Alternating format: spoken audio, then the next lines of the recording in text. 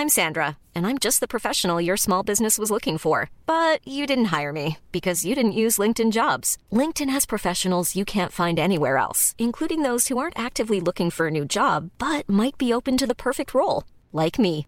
In a given month, over 70% of LinkedIn users don't visit other leading job sites. So if you're not looking on LinkedIn, you'll miss out on great candidates like Sandra. Start hiring professionals like a professional. Post your free job on linkedin.com/people today. He is one of those, a rare example of what men should be, and he also set the bar really high. You know, for husbands like myself, he was really aspirational. I want to be a husband like Marty. I want to be a partner like Marty. I want to be a father like Marty. Hello and welcome to another Curzon Film Podcast. This week, our guest Armie hammers down the gavel of celebration for On the Basis of Sex, and a week before the Oscars, we look at foreign language favourite Capernaum.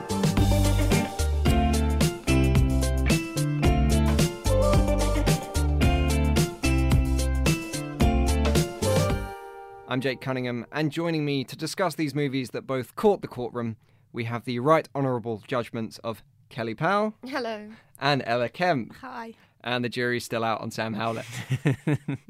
Hello.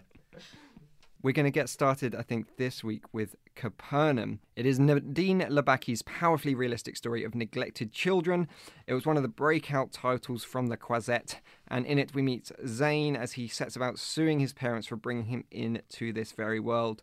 We then flash back discovering the experiences that have brought him to these extreme measures. He is forced to flee his negligent parents. He cares for a refugee child whilst brushing with crime. It's a story of tenderness in the most painful circumstances. And we had an interview with Nadine Labaki telling us all about the film, and that is on the Curzon blog. Head to curzonblog.com to check that one out. But Ella, you were there in Cannes 9-10 months ago now. Can you tell us a little bit about this film and how those reactions were when you first heard about it? Yep, so Capernaum was one of the last films in competition to play at the festival. By this point, everyone had seen a lot of the big or better known titles with more established auteurs, I'd say. So people didn't really know what to expect with this. And I remember sitting there and just thinking, this film is huge. Yeah, I remember when they were talking about, what films are going to be nominated for Best Foreign Language Film a few weeks ago. And one of the things that was talking about is whether Capernaum could get into that or not. And someone mentioned that because in the last days running up to the announcement of the release, the studio campaigns really push screenings and everything. And someone was worried that this film sounds so bleak, people wouldn't go to the screenings and it wouldn't get nominated. And it does sound very bleak, and I haven't seen it, but is it that bleak? And if it is that bleak, why should we still go and see it? It's quite bleak, but it's not dry. It's so emotional and overwhelming that I think it really grabs you, even if the subject matter isn't quite so joyful, really. Yeah. And something that is going to really draw you into that is the main character, Zane, and his performance, Zayn Al-Rafi's performance. He holds this together. It's 2 hours, and it's all on his back, really. And he goes through quite an extraordinary journey that is based in real life as well. And at some point in that, he's 12 in this, and he has to care for a baby who can't be older than 2. And even the baby's performance is amazing, outstanding. Not like, oh, he's cute. Like, it's a performance. Well, apparently it's wild. Well, when Nadine Labaki had been introducing these screenings or these preview screenings, she, before the film started, before anyone had seen it, she would say, oh, everyone's amazing in this, and if I could give the baby an award, I would. And then I've heard that people were very sceptical when she said that, thinking, oh, yeah, you're just saying that because you directed it. But by the end of it, everyone, and it was the same back in Cannes, everyone was thinking, who is this baby? And how can we celebrate this baby? Yeah. Who's this agent? So it's obviously he's the central actor in it, and it follows his story. I also haven't seen it, so I just wanted to know. Firstly, I think it's an interesting take on a film from the region, And what kind of style is it in? Is it like almost like Italian neorealistic kind of style, or like how is it? When you're mentioning about this is the bleak foreign language stuff that it's a struggle to watch, people kind of get that impression of a kind of maudlin, slow, misanthropic, wallowing around. And I think the reason that people will get out of their seats for this or get to the cinema for it is the energy. It's in this verite style that's constantly moving. In a weird way, I'm going to compare this film to Lady Bird in that none of the scenes are long. It doesn't drag its feet at all. It's got this constant momentum. And I think that's down to the energy of where it's being shot in amongst these small streets where you've got mopeds and people charging in school buses with bags tied to the outside. You can't escape it. And I think it's bringing that personality of the city into the editing style. And in that way, you will just be propelled along. And you don't feel like you're watching a long film or anything like that because of how much it moves you in more ways than one. It's interesting in the way that it feels so vibrant and that energy, both in the performance and the setting. As Nadine said in the interview, everything is real and authentic. So they didn't stop anything in the city to shoot. They didn't fabricate the busyness of the city. They were the ones trying to fit in and be invisible around everything that was happening. And also Zayn isn't an actor, and neither is the baby, Jonas, either. So yeah, it's got that really raw sense and quite immersive feel because nothing is fake. And I really love what she said, saying, because these facts are happening in the city, who am I to try and imagine them? Yeah, it's interesting you say that because there's some imagery there that I felt had to be constructed, in particular that of superhero imagery. There's a guy in the film who's one of the few nice older men in the film, and he hangs around a theme park wearing a Spider-Man costume. And later it looks like a Spider-Man costume, but then he's called out and it's a cockroach man. Interesting. Yes. Make of that what you will. And later in the film, we see from a low angle that Zayn is wearing Captain America themed tracksuit bottoms as well. And like this is a neat way of showing who we can actually track as heroes in this story, or at least good people.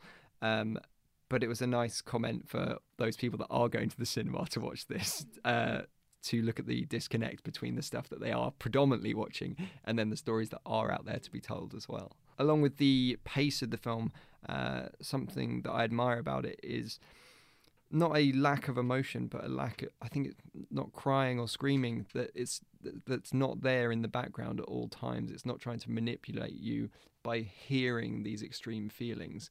It's asking you to first try and empathise with the situation and empathise with the strength of the character that you see in Zayn, and you see in his face that he's almost on the brink of breaking at points, but you never really see it. And then when there are certain moments when it might be from a baby or another character where someone does cry for a moment, it's ear-splitting. Yeah, and I think Nadine Labaki creates this sustained sense of just pain at all times, which means that then when it does break, it's so much more effective, as you say. And there's a lot of music in this film as well, which was composed by her husband, who also produces the film as well. So it's interesting how it creates that really effective and immersive mood piece. And it's one of two films that are very much focused around a courtroom that we are looking at this week. And I mean, it's a bit, I don't know, like BBC Silent Witness to do a courtroom and then we'll flash back and tell you, now how did we get here? So how do you feel about that as a framing device? Courtroom framing device? Yeah. It seems a bit unnecessary. Yeah. And I think because framing devices in general often are a bit hokey. I remember in Baz Luhrmann's Great Gatsby, they had this framing device that Nick's in rehab or something. Is that? I can't remember. Ella's laughing. Yeah.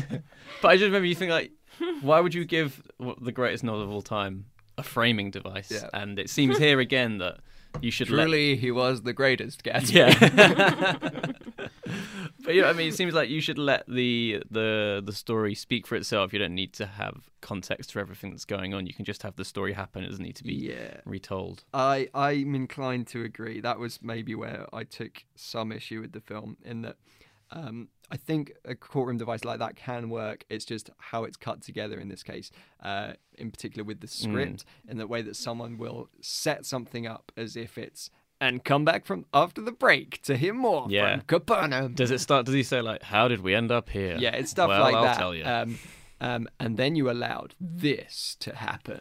I would Cut agree. back to this. Yeah. However, I do think that for an audience who is put off by the very bleak premise of this film, in the trailer and everything, I don't remember in the trailer if there is a courtroom framing device, but from all the synopsis and everything, it seems to focus a lot more on the middle bit when Zayn is with baby Jonas and everything. So I found when watching it for the first time, when there was that courtroom device, it is quite strong and I can see how it could put people off, but I think it successfully creates this kind of intrigue. And when Zayn says why he's there, I just think, oh my God, who is this kid? And please tell me what he's done, even if it was maybe a tad manipulative. Yeah, and something like this is all about accessibility. You're trying Absolutely. to champion a story that's not going to be heard by a lot of people, and that's always been what something like genre and structure can do for people, and it makes it easier to consume these kind of stories. And from that lens, I think it's we can be more forgiving towards it. A lot can happen in 3 years, like a chatbot may be your new best friend. But what won't change? Needing health insurance. United Healthcare Tri-Term Medical Plans, underwritten by Golden Rule Insurance Company, offer flexible, budget-friendly coverage that lasts nearly 3 years in some states. Learn more at uh1.com. I'm Sandra, and I'm just the professional your small business was looking for. But you didn't hire me because you didn't use LinkedIn Jobs. LinkedIn has professionals you can't find anywhere else, including those who aren't actively looking for a new job, but might be open to the perfect role, like me. In a given month, over 70% of LinkedIn users don't visit other leading job sites. So if you're not looking on LinkedIn, you'll miss out on great candidates like Sandra. Start hiring professionals like a professional. Post your free job on linkedin.com/people today. All right. Time to move from the stand to the bench for our next film, but I'm assuming this is a film about high street shops that buy and sell pre-owned physical media. Ella, tell us about On the Basis of Sex. Absolutely. So this film, in fact, is about Ruth Bader Ginsburg, who is justly considered a feminist icon and a legal trailblazer. Before she became a key figure of the US Supreme Court, her legal career set fundamental precedents. In this biopic, directed by Mimi Leder, we see Ginsburg, played by Felicity Jones, and she teams up with her husband Marty, played by Armie Hammer, to address a case that has wide-ranging implications for sexual discrimination. Marty? Section 214 of the tax code assumes a caregiver has to be a woman. This is sex-based discrimination against a man. Poor guy. If a federal court ruled that this law is unconstitutional, then it could become the precedent others refer to and build on. Men and women both. It could topple the whole damn system of discrimination. Now, the editor of the Curzon blog, Ryan Hewitt, he was lucky enough to talk to Armie Hammer, who plays Martin D. Ginsburg, that is Ruth Bader Ginsburg's husband, about his role and what he hopes his projects will do for the perspectives of his audiences as well. Hello, Armie Hammer. Thank you very much for joining us here on the Curzon Film Podcast. We're here to talk about your new film, On the Basis of Sex, a biopic about Ruth Bader Ginsburg. Hers is, she's an American hero, a legitimate American hero, but her name in the UK is perhaps a little less well known.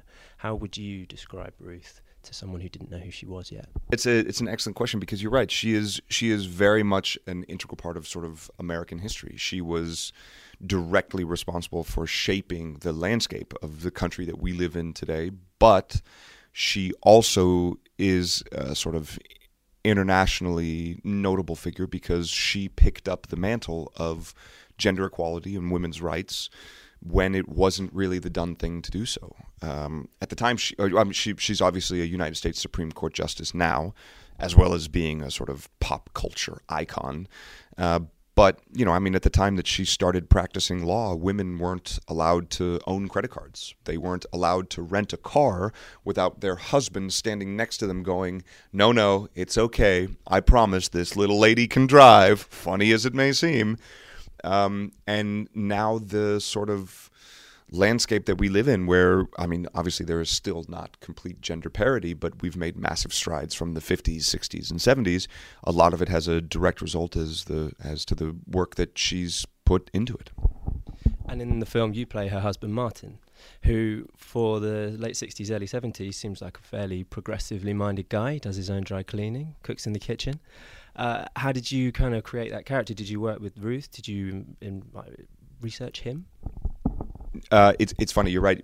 For the 50s, 60s, and 70s, really when this film takes place, he is a very progressive character. I mean, they lead a very sort of progressive relationship. That being said, he also would be a progressive character by today's standards. This is a man who was willing and able, and happily so, to do anything it would take to support his wife. He knew that what she was doing was important. He knew that she could change the world, and he knew that she needed to change the world. So anything he could do to be a sort of support system or a buttress to her, he would do. If that meant cooking and cleaning and getting the kids ready for school, doing all that stuff in the morning, then he was going to do it because he so believed in the mission of his wife. I think that is a tragically underrepresented character in film these days, of a genuine supporting husband. You don't see a lot of that. So when this came along my way, I thought, wow, this is a really unique character. And I also thought, there's no way this guy was this good. Like, this has to be one of those Hollywood machinations of, like, this is how good men can be. So I did some digging, and I wanted to get to the bottom of it. And I was like, okay, let's be honest. Is this guy a serial killer? Like, where are the bodies buried? What's going on here with this guy? And I dug, and I dug, and I dug, and I spoke to people who knew him. I spoke to former students. I talked to everybody, and I said, okay, look, let's be honest. This guy seems too good to be true. This isn't right? Like, he wasn't this great, right? And everybody ubiquitously said the same thing. No, you're right. This isn't correct. He was better than that. And it just was this thing of, like, he is a unicorn. You know, I mean, he is one of those, a rare example of what men should be, and he also set the bar really high. You know, for husbands like myself, he was really aspirational. I want to be a husband like Marty. I want to be a partner like Marty. I want to be a father like Marty. So to get to bring someone like that to life seemed like a really good opportunity. He was a tremendous character. On the basis of sex and Ruth's career more broadly, it's kind of about righting social and moral wrongs through, in her case, legal reform. And this is something that feels quite timely, particularly for redressing balance of gender inequality, particularly with Hollywood.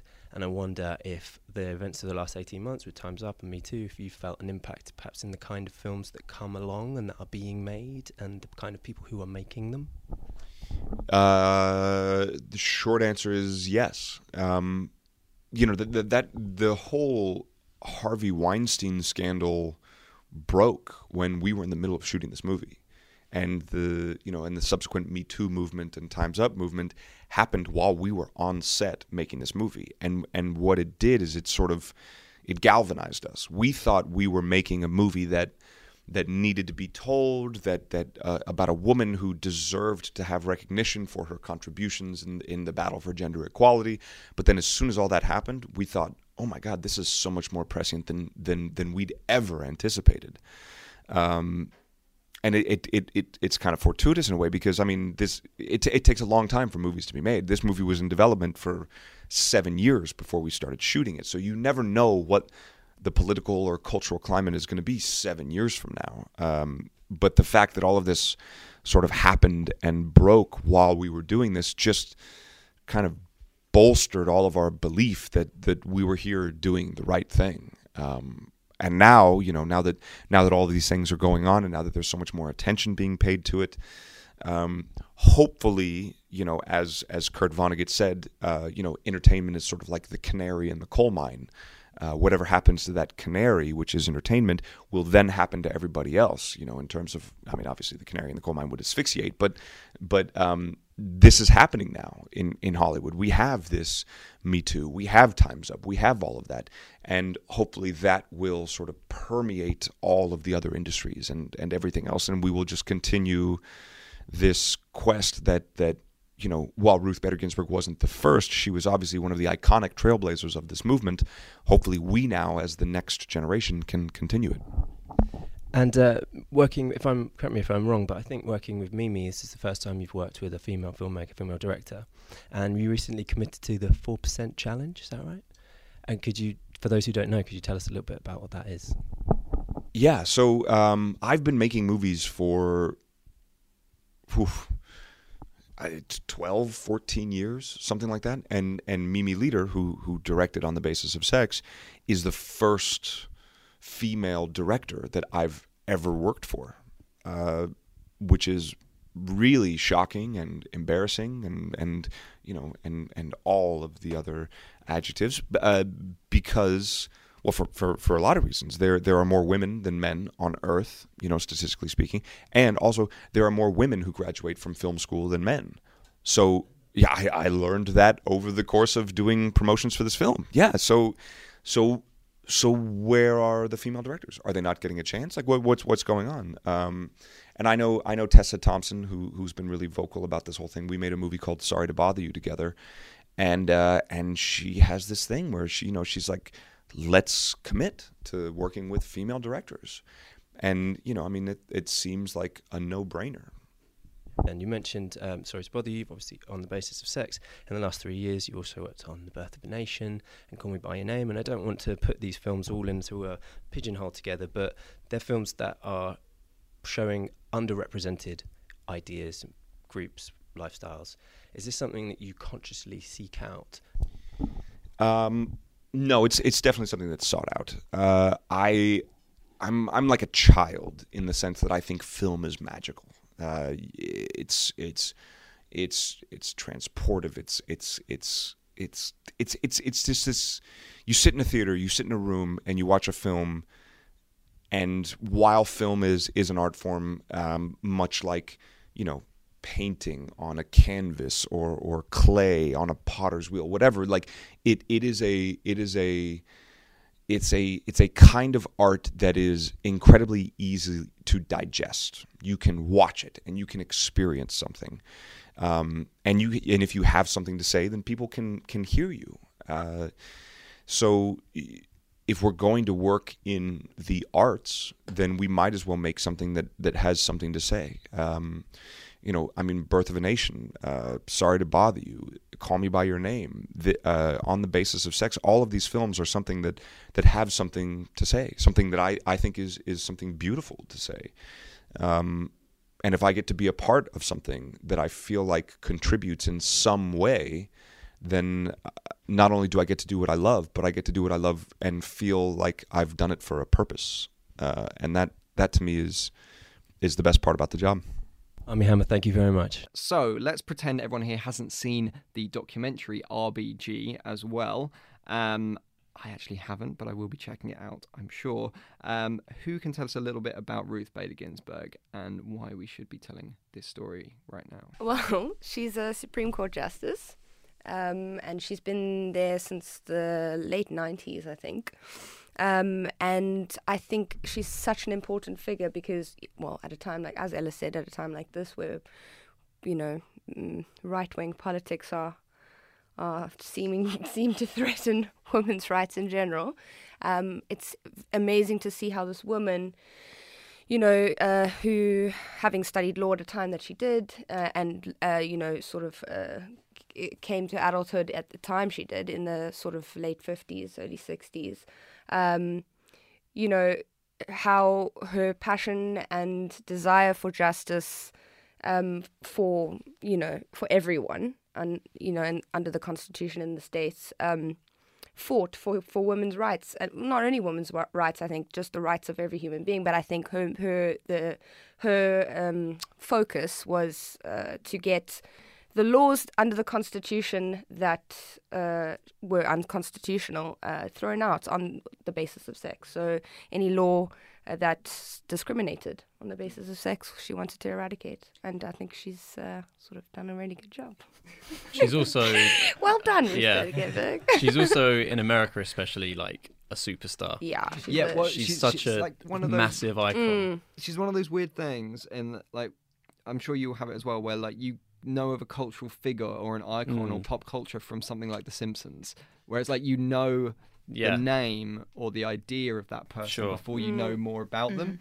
And so I had this idea in my head. About She's in Futurama as well. Yeah. She's one of the heads in the jars in Futurama. Yeah. And I think A true icon. Yeah, that's how you know you've Yeah, made yeah, you're a Futurama head in a jar. Yeah. And this is one of a series of recent stories that we've had of women's achievements that are not widely known or celebrated. So we've had stuff, well, even last week, A Private War, earlier in the year, Colette. We've already spoken about Can You Ever Forgive Me, The Wife. These are all stories that are championing, fictional or not, stories of women that deserve to be more widely known. And one of those women who should be more widely known is Mimi Leader, who I love. Sam, can you tell us a lot more about Mimi Leader? I can, Jack, I can. So Mimi Leader was the first female graduate of the American Film Institute, and she was then noticed early in her career by one Steven Spielberg, and she directed a lot of the early episodes of ER, and when he formed DreamWorks, his studio, he hired her to make a film called The Peacemaker with George Clooney and Nicole Kidman. And then she went on to make Deep Impact, which rules. And for even in like the mid '90s, for a female director to direct a massive budget action blockbuster was a really, really big deal. Yeah, it's like unless you were Catherine Bigelow, exactly, this was a complete anomaly. I know, yeah, and and that film I think is often considered it's that versus Armageddon, and Armageddon was the much bigger hit and is perhaps more spoken about in the culture, but Deep Impact is a vastly better film, I think. But after that, she made a film called Pay It Forward, starring Haley Joel Osment and Kevin Spacey and Helen Hunt, not Holly Hunter, Helen Hunt. And that film was, unfortunately, it was a critical and commercial failure, and she was put in what's sort of known as movie jail, where a director makes a bad film and then can't get work for a while and has to kind of work their way back up the ladder. But as a woman, it's even harder to break out of movie jail. And she's been very vocal. And this is her first film since Pay It Forward, her first feature film. She did one weird film with Antonio Banderas that went direct to DVD in 2009. I can't remember what it's called. But she's been very vocal about the fact that it's hard for a man to break out of movie jail, but almost impossible for a woman to break out of movie jail and to have to work her way back up. And so she's been doing a lot of TV in the past few years, and a lot of us in the room are big fans of The Leftovers. And she not only directed a lot of those episodes, she became the co-showrunner. So she has a major influence on The Leftovers, which is one of the best TV shows of the past decade. And this film, obviously, gender inequality is never not going to be a relevant subject, and Ruth Bader Ginsburg is never not going to be a boring or irrelevant subject matter. But I think with the context of Mimi Leader, who she is, what her career has been, this is a film about a woman in a industry that didn't have a lot of women, and they had to Ruth Bader Ginsburg really has to prove herself that she's worthy, that she should be amongst these men. And I think Mimi Leader has had a similar kind of struggle throughout her career, that she's been like, I can do this as much as you guys, if not better in some cases. So it's a really nice mirroring. Okay, and how are we seeing that direction develop? Like, how are we seeing something that she got bigger and bigger in her importance in The Leftovers? Perhaps how is her direction and inspiration transformed from a show like that into something like On the Basis of Sex? So I think something that I loved about The Leftovers is there's so many huge ideas about existence and, how painful it is but vital it is and all of those kind of things. And honestly, I can't sing the praises of that highly enough. And so I was very excited to watch this film with, Mimi Leader at the head of it. And I think you get some of those loosely similar kind of ways of working with things, in that the politics of this film are so clear and so pointed, in the sense that, it will start with, there'll be shots of Ruth Bader Ginsburg's high-heeled shoes among a sea of men's shoes. And there's just a lot of images like that come back again. Like, there'll be Felicity Jones in a sea of men who, I do think this is because of the way it's shot, but they look like Oompa Loompas. And, there's just a lot of things that it's not necessarily as subtle and discreet. But then, for a story like Ruth Bader Ginsburg's, where she was such an anomaly, but such an exciting anomaly, why do you need it to be subtle? But that's the thing as well. It's like, it's unsubtle to us now because it's a given. almost, but it actually wasn't a given. That was Right. that was the truth. You know, she was one of 6 or 9 women in the class at that time at Harvard. She actually, Mimi Leder spoke about the opening, because that's the opening scene, right? She's walking in a sea of men who look all the same, and sort of that Mad Men-esque sort of idea of men going to work in the 60s. And she's this, you know, beam of light, you know, beautiful woman walking through all these men. And she said that was a very big, important opening for her. You know, that was the key. You know, that it might seem gimmicky, but it was the truth. Yeah, and in the way that Ruth Bader Ginsburg shows that beam of light, I think it comes through in Felicity Jones' performance, who she leads as this hero that I think she has in a lot of her other films as well, like even something like The Theory of Everything or Rogue One, when she is the woman attached to these men, whether she loves them or has to fight against them. And she just plows through, and, you know, she's got that determination that really kind of characterises her work, which it's never too showy or too kind of eccentric or anything, but she's just a really solid presence. And it's interesting when you watch RBG, the documentary, then when you see how Ruth Bader Ginsburg really was and is like that in real life. She's not over the top. She just does her job. And, you know, everyone says how quiet she is, and yet she has become this pop culture icon through it. This was originally going to be Natalie Portman as Ruth Bader Ginsburg. What do you think about that casting versus Felicity Jones's casting? Because they're quite different performers. Yeah. I think I don't know. It feels like Natalie Portman's a lot of a bigger performer, and she's like, you know, I think of the past few roles she's done, like Vox Lux we'll be talking about in a few weeks, but she's huge in that film. Yeah. And even then in Black Swan and all these things. And Jackie, yeah, she really goes for all these performances. So we've mentioned Felicity Jones's performance and, of course, her relationship with Armie Hammer we delved into in the interview there. But I think an important character to delve into, and really a relationship that's central to the film, is that with Jane, her daughter. Yeah. So that was I thought that was a very interesting addition to the film. You know, it was, I think, a very important part of it for both Ruth Bader Ginsburg, the real Ruth Bader Ginsburg, and Mimi Leder to put into the film, because I think that it sort of, the relationship between Jane and Ruth, firstly, not only gives us insight into who she was, not only as, you know, the Supreme Court Justice, but Ruth Bader Ginsburg, the woman and the mother, because that was also an important role that she played in her life, or she still is playing. But also for the case that the movie, you know, is sort of follows. Jane is used as a figure for change, and I think that they, you know, Ruth saw that in real life as the next generation of women. This is like why it's important, because the culture is changing and the law should change with it. All right. It is that time of year when we're seeing a lot of biopics out there. Sam, can you tell us maybe a bit about structurally how this one approaches it? Because that seems to be the thing that people are flexing their muscles on now. How can we retell this story? Yeah. Or how can we tell these stories in different ways? So I always think that in something, when I'm trying to think about how to do a really good biopic, there was a 3-year period. So I think it's 2012, 2013, and 2014. 2012 you had Lincoln. 2013 you had The Long Walk to Freedom, where Idris Elba plays Nelson Mandela, and then you have Selma in 2014. And I personally think that the ones of those three that we're still talking about and are still considered one of the great works of the past decade are Lincoln and Selma.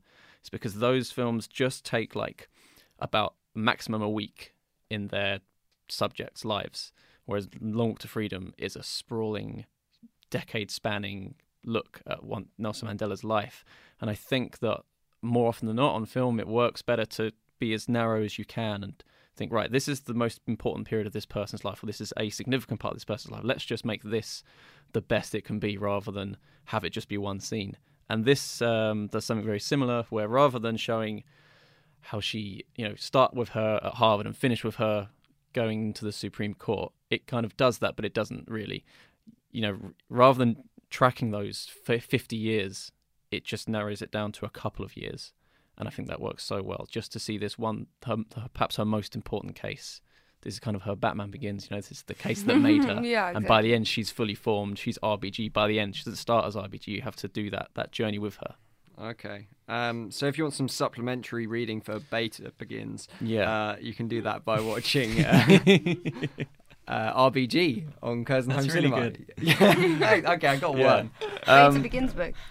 Yeah. That's better. That's better. This side of the studio. This side. Well, again, so because the film doesn't get into the detail of how she became, a member of the Supreme Court, that's what the documentary is for. The documentaries is a better form of telling these massive stories with all these details, whereas narrative feature films are better at just showing you who the people were. Focusing down like on a microscope level of how they were at this point in their life and how that shaped who we think of them today. And I think also we haven't mentioned Armie Hammer. Everyone always talks about him anyway. He doesn't need more people talking about him. We've talked to him. Yeah, we talked that's to enough. him. He's had enough. But I think what comes through in both the fiction film and the documentary is actually just how much they loved each other and how much they supported each other, and just what a wonderful, beautiful couple they were. Not only for their careers but also for their lives, and it's touching. Yeah, and if you do want to find out more about Ruth Bader Ginsburg, of her life outside of what happens in this film, the documentary that we've spoken about a couple of times now, RBG, is still on Curzon Home Cinema, so you can do a nice double bill. Brilliant. It's not the only thing on there as well. We got the new film from the director of Blue is the Warmest Colour. That's Mektoub, My Love. And something I'm very excited about seeing has just dropped on there is Snowpiercer. I'm so excited about Snowpiercer because this was never released in UK cinemas due to a Weinstein-related creative difference issue with the director Bong Joon-ho, who went on to direct Okja, which I love. So it's I think only a select few people have actually seen Snowpiercer. Have you not seen it? Yeah, I have. Okay. Oh yeah. So don't you worry, Kelly. I've seen Snowpiercer. Chris Evans as well, just saying. Chris Evans, Ed Harris, Tilda Swinton playing John Hurt. John Hurt, Oh, Jamie yeah. Bell. Yeah. Tilda, Tilda Swinton's doing a weird kind of Margaret Thatcher thing. Just a quick synopsis then. Snowpiercer is about a global warming experiment that goes horribly wrong and the world is covered in extreme snow. But proper snow, like cold, freezing temperatures. And unpierceable it's snow. covered in frozen snow. Like snow that's cold. Dangerous snow. Okay. And so the survivors of the world gather on this train that's constantly moving, and over the years it develops a class system, so the poorer people are at the back and the wealthy people are at the front. Oh man, it's subtle. And I know. And there's a revolution from the back of the train to the front of the train, and it's amazing. It does sound very, very cool. There's like a moment as well. Yes, there is. Oh yeah, there Spoilers. is. Yeah. Sorry. Good, cut that off. Yeah, we will cut that. That's actually a big spoiler. Forgot. All right, if you've got any thoughts on The Basis of Sex or Capernaum or any other recent releases, then do let us know by emailing podcast@curzon.com. We'll read those out on next week's show, or you can always tweet us at Curzon Cinemas as well. If it's your first time listening, then do please subscribe, leave us a review or comment wherever you get your pods. You can do that at iTunes, Acast, and Spotify now as well. Next week, we'll be talking about Foxtrot, which was the winner of the Venice Silver Lion, directed by Samuel Mose. And we're very excited about that one. That's going to be on Curzon Home Cinema and in cinemas as well. And if you want to keep up with the team, you can do so on Twitter. Follow Sam at Sam Howlett _1. Kelly at KS_Powell. Ella at EFE Kemp. and me at Jake H. Cunningham. And until next time, I wish you a very fond farewell. Bye-bye. Bye. Bye.